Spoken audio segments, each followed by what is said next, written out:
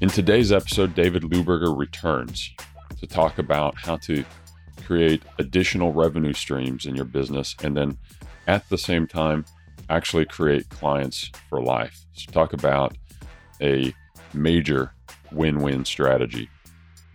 David is the founder of remodelforce.com. You may remember him from last episode. A great listen. I highly encourage you to go back and check that one out. That one is not necessarily a precursor to this one, so you can listen to them independently.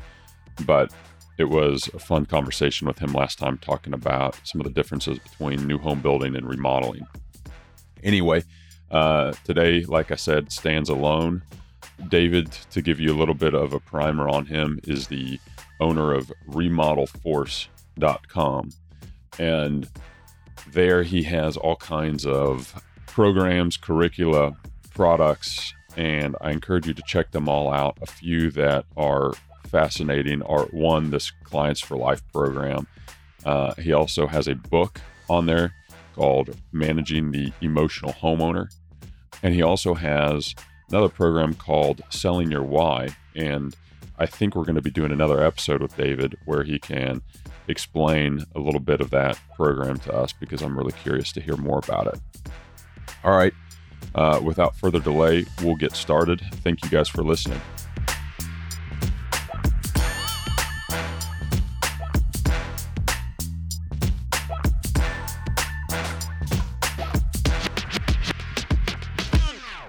Let's talk a little bit about your program called Creating Clients for Life. Sure. I know one of the central tenets of that program is this annual home evaluation program. Can you tell us what that's all about? Yeah. And so, as I mentioned, I'm a former, building contractor. And really simply, what I saw myself doing and what most contractors do, I'd finish a larger project, homeowner would be happy, we'd shake hands, and I would say, if I can assist you in the future, please let me know. And then I'd go out and start the sales process all over again with another client, building relationships, going through plans development, doing their project. And so I refer to that as a project-driven, business model, which when things are good like it is right now, full speed ahead, it works really well. But in 2008, guess what? That changed. In a project-driven business model, you market your services, you've got a website, maybe some social media, job site signs. You let people know you're in the neighborhood, but at the end of the day, you still cross your fingers and hope the phone rings. Well, in 2008, 2009, the phone stopped ringing. And the focus, and again, in my own business, I looked at this and said, in a downturn, bigger projects are going to be pulled off the table. But if you look at what the HVAC industry has done, and, heating and ventilation companies where they have annual service contracts, and they come in the fall and service the furnace, they come in the spring, service the AC compressor, the customer pays an annual fee, and they focus on service. And what kind of flipped the switch for me is I was speaking with my HVAC contractor, and I said, how does that work for you? And he kind of smiled. He said, they work really well. And so you pay, $300 to $400 if it's one furnace and AC, and maybe $600 if it's two, multi-units. And I said, so over like an 8 or 10 year period, what's that worth? And again, he smiled and he said, honestly, if I'm there with me for 8 or 10 years, it can be worth $15,000 to $20,000. And I said, what do you mean? And he said, well, one, they're paying, an annual fee, but then in those visits, we're going to do repair because things happen and they become a preferred client, when they're on our service agreement. But he said, secondly, if a home is 10 years old or older, we will oftentimes then be replacing the equipment. So they'll be replacing the furnace, the AC compressor. So I said, how many of these agreements do you have? He said, 800 of these service agreements. So whether he's building new homes, whether he's selling, whatever he's selling, he has a pipeline of potential clients through these service agreements. And then I also looked at what my dentist did, and I'll answer your question here momentarily, where, I go in twice a year for the dental checkups. And they schedule. And the last time I went in, the dentist pointed out, gosh, you've got, some dental work here. I think we're going to be doing 2 crowns over the next, couple of years. Let's spread it out. But I volunteered to go in and generate, $3,800 worth of work for him. And I only have 1 set of teeth, so I'm okay with that. So I began looking at my clients, and I said that in almost every case, after a project, every client has a to-do list, every single one. So I introduced a new element, which is I went to a proactive warranty, meaning I went out at 90 days, and you can change this timeline.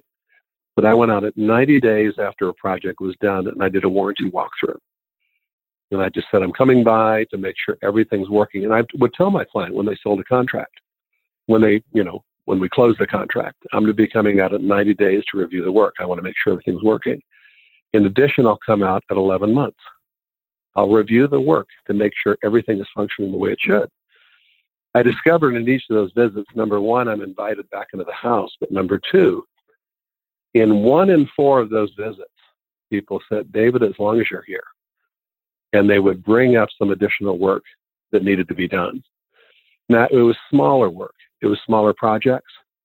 But I kind of compared that to the HVAC contractor, because I know my clients over time, they'll have service work. But the reality is, they'll oftentimes not do it because, number 1, they don't know who to call, they don't know who to trust, and they didn't know that I did this.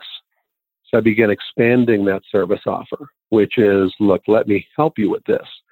Number 1, we've got the experience, we know a great deal about your house, but number 2, I've got a vetted list of trade contractors, plumber, electrician, roofer, painter.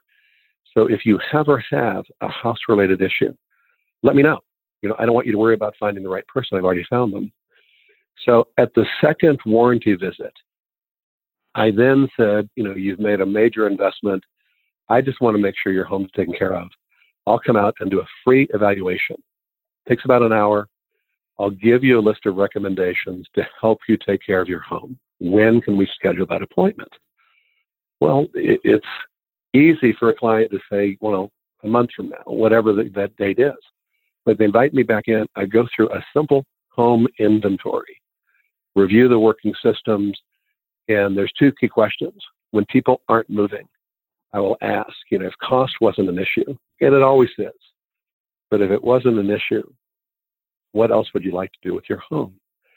And discovered in doing this that 80% of my past clients, 1 year after a project was done, 80%, if they weren't moving, wanted to do additional work. And they told me what the project would be. So then I introduced 2 seasonal visits, a fall tune-up and a spring tune-up. And it is service work. But the point is, I looked at what HVAC contractors were doing. And I knew that if I had a relationship like they did, number 1, I'm invited back into their house on a regular basis. But number 2, if you do the small projects well, the big projects will follow. So this became a pipeline. And so just maintaining the relationship, that's why I call it, client for life, which is going in and effectively helping my clients take care of their home. Now, there's a service element to this. But number 1, when we did the evaluation, I would bundle whatever service work they needed, so we didn't go anywhere for less than a day, so it was profitable. But number 2, none of this was an emergency. So I could then look at this bundled work. I could look at my schedule, and I could say, when are there open days where I could send someone over to do this? Because it works for my scheduling. It certainly works for the homeowner. And then discovered it grows. And it's not hard then to look at the opportunity of creating a service arm.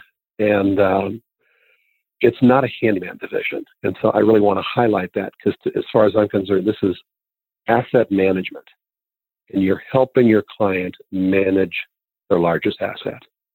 And you effectively become an advisor. So that was a long answer to your question. Yeah. Well, I've got a few clarifying questions because I think I'm understanding, but I want to make sure. So first of all, on kind of the monetary side of this, are you going out to these seasonal visits and doing them at no cost as a cost of doing business as kind of standard warranty procedure, and then you're just simply charging for the above and beyond stuff that they hire you for? I think you referred to it as kind of the oh by the way stuff. Is that the way it works? Yeah. So in the beginning, when I was doing this, we had this inventory we did on the property, and I think we were charging 150 to 200 bucks, and discovered about half of my clients said, I don't need it. Remember, this was after we'd done work for them. So I shifted the model and went to a no-cost inventory as just part of our service. And then I went to my line item estimate, and I added 0.5% to my line item estimates in regards to those warranty visits. So if it was a $100,000 project, I'm adding a $500 estimate into my line item estimate for warranty visits. Yeah. So I cover somebody to go out there and do that work. And I discovered when we did the evaluation and sat down with people to review the list of recommendations, and all I can tell you is everyone has a to-do list. And I can even ask you that, Jared, on your house, do you yourself have a to-do list as we speak? Oh, definitely. And we all do. And so I discovered in the course of the evaluation, I'm not making this up, we had a 90% close rate. Yeah. Because you're giving people what they need. And that's the value proposition, which is let's put together a list and I'll take care of the entire list. And so suddenly they don't have to think about it. And your good clients, those with discretionary income, when they have time, they don't want to work on their house. They want to be with their kids. They want to go out. They work too hard. Yeah. And so all you're doing is, effectively becoming their advisor for any home-related issue. And went from, again, here is just this inventory that's part of the services we offer. But it just opens up because, number one, I'm not only reviewing the service list, what they do need help with, because they really don't know who to trust. But number two, they're sharing their wish list with me. And if I'm going out even once a year to assist with service items, I'm at the top of the list in regards to who's going to do that project just because of the relationship we have. They already know what we do. They already trust us. So my experience again and again is do the small projects well and the big projects follow. Okay. On the legal side of this, I'm curious how you paper it up. Are you including this kind of service for life as part of your contract, or because that seems like it's got some downside risk to me if you box yourself into saying that you're going to be out there twice a year for, indefinitely, or is that something that you leave outside and it's just kind of a handshake, ongoing agreement that you show up? How do you do that? So let's say that we come out and I do a fall visit for you now, Jared. Uh-huh. So we're going to put together a to-do list. I'm going to put together, a list of things you want done. And I'm just going to charge you by the day. So now if I'm doing service work, I'm charging you for that work, but it's on a daily rate. Got it. Yeah. So when I finish the service work, here we are, mid-November. As I leave, I'm going to say, by the way, your home's ready for the winter now, Jared. You're ready to go.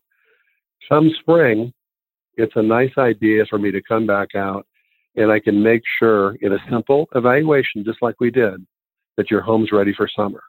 Can I give you a call next spring? What would you say? I'd say, I'd be all in. I'd be all for it. Yeah.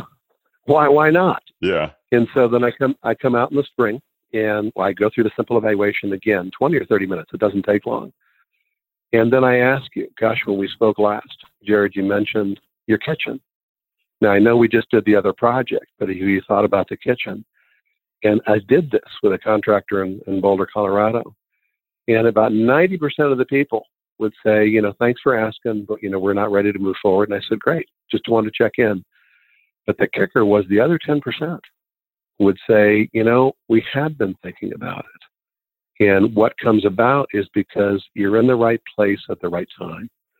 And If they're looking for a kitchen, if there's any kind of design work, then it's easy to say, would it be helpful if I just came out and we did some conceptual drawings? Because now you can say, well, here's the next step. So all I'm doing is trying to position myself to assist people. And because we're in the right place at the right time, it generates these conversations. And I'm not waiting for the phone to call, because I'm doing 1 or 2 visits a year at your home, because I've taken notes, not only about the service items, but about your wish list. I'm checking in. And when I can check in, then I know what's coming up. You know that I've got an understanding of your home. You know that as I come to do these seasonal visits, that I'm taking care of the to-do list.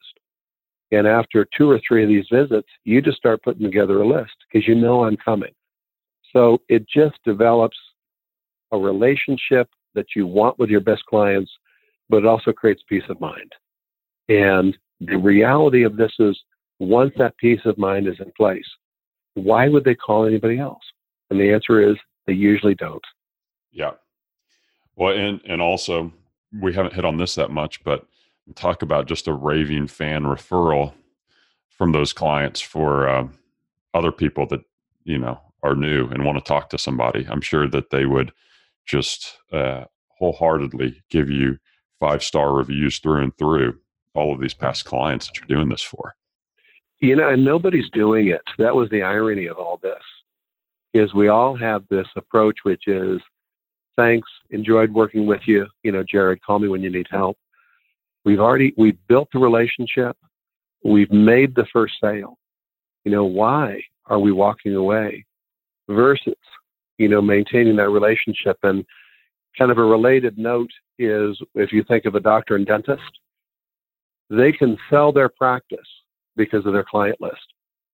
And if I go one step further with this home evaluation, imagine doing this twice a month. Oftentimes contractors do 30 or 40 projects a year.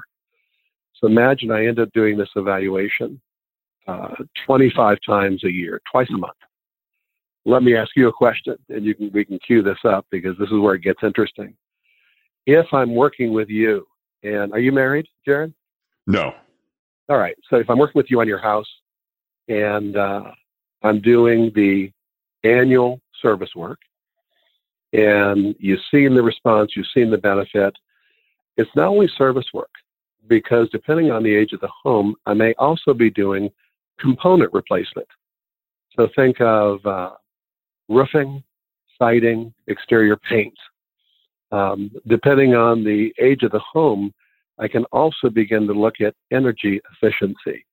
What's your annual heating and cooling bill? And if you're familiar with energy audits, beginning to address insulation, air sealing, potentially upgrading windows on an older home, potentially upgrading the HVAC system. Because these things not only make financial sense, but they can increase the value of the property because they're appropriate. It's appropriate work. If clients are over 55 or 60 years of age, we can introduce aging in place recommendations. So the question is this: over a 10-year period, and I'm kind of relating this back to, the HVAC model, the service model, over a 10-year period, if I'm doing service work annually, if I'm doing, in addition, component replacement, in addition, potential energy efficiency upgrades, potential aging in place recommendations, and remodeling over a 10-year period, potentially, what could be the revenue that those 5 opportunities could offer over a 10-year period? Service work, component replacement, energy efficiency, aging in place, and remodeling. For a house in Austin over 10 years, potentially, what would the potential sales be? I'm going to take that as a hypothetical, but I think it's a really powerful illustration you're making there. That's something that I have never really thought about before and looked at. Well, the HVAC contractors get it. And so usually when I do this and somebody says, gosh, it could easily be, $100,000 over 10 years. Yeah. And I'm saying, great, because we did that 25 times a year. Yeah. Then what you're potentially adding $2.5 million 2-year pipeline every year you do this. So 25 clients in year 1, 50 in year 2, 75, 100. Imagine in 5 years having 100 of these home evaluations and the work that you're going to develop and the pipeline that you're building. Yeah. And you begin to see that that's proactive diversification. Yeah. And so go ahead. Well, and at a higher profit margin from what you had said earlier. You're dead on, because at this point, it's not cost driven. This is now, it's a service.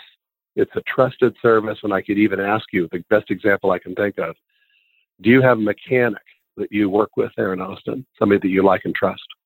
Yeah, I'm a mechanic. I've got my guy that I go back to time and time again. Is he the cheapest? No, I'm sure he's not. And does it matter?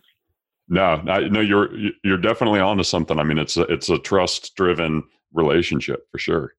And once we can do this, we can do the same thing. And guess what? In the event of the next downturn, which is when, it's not if, right? That if people pull some of the larger projects off the table, in the last downturn in 2008, people maybe didn't buy new cars, but they serviced their cars. They took care of it. They still went to the doctor. They still went to the dentist because it was required. So in the same thing with someone's home, they may not remodel the kitchen, but they're still going to do the repairs. They're going to do needed component replacement. They're going to take care of the property.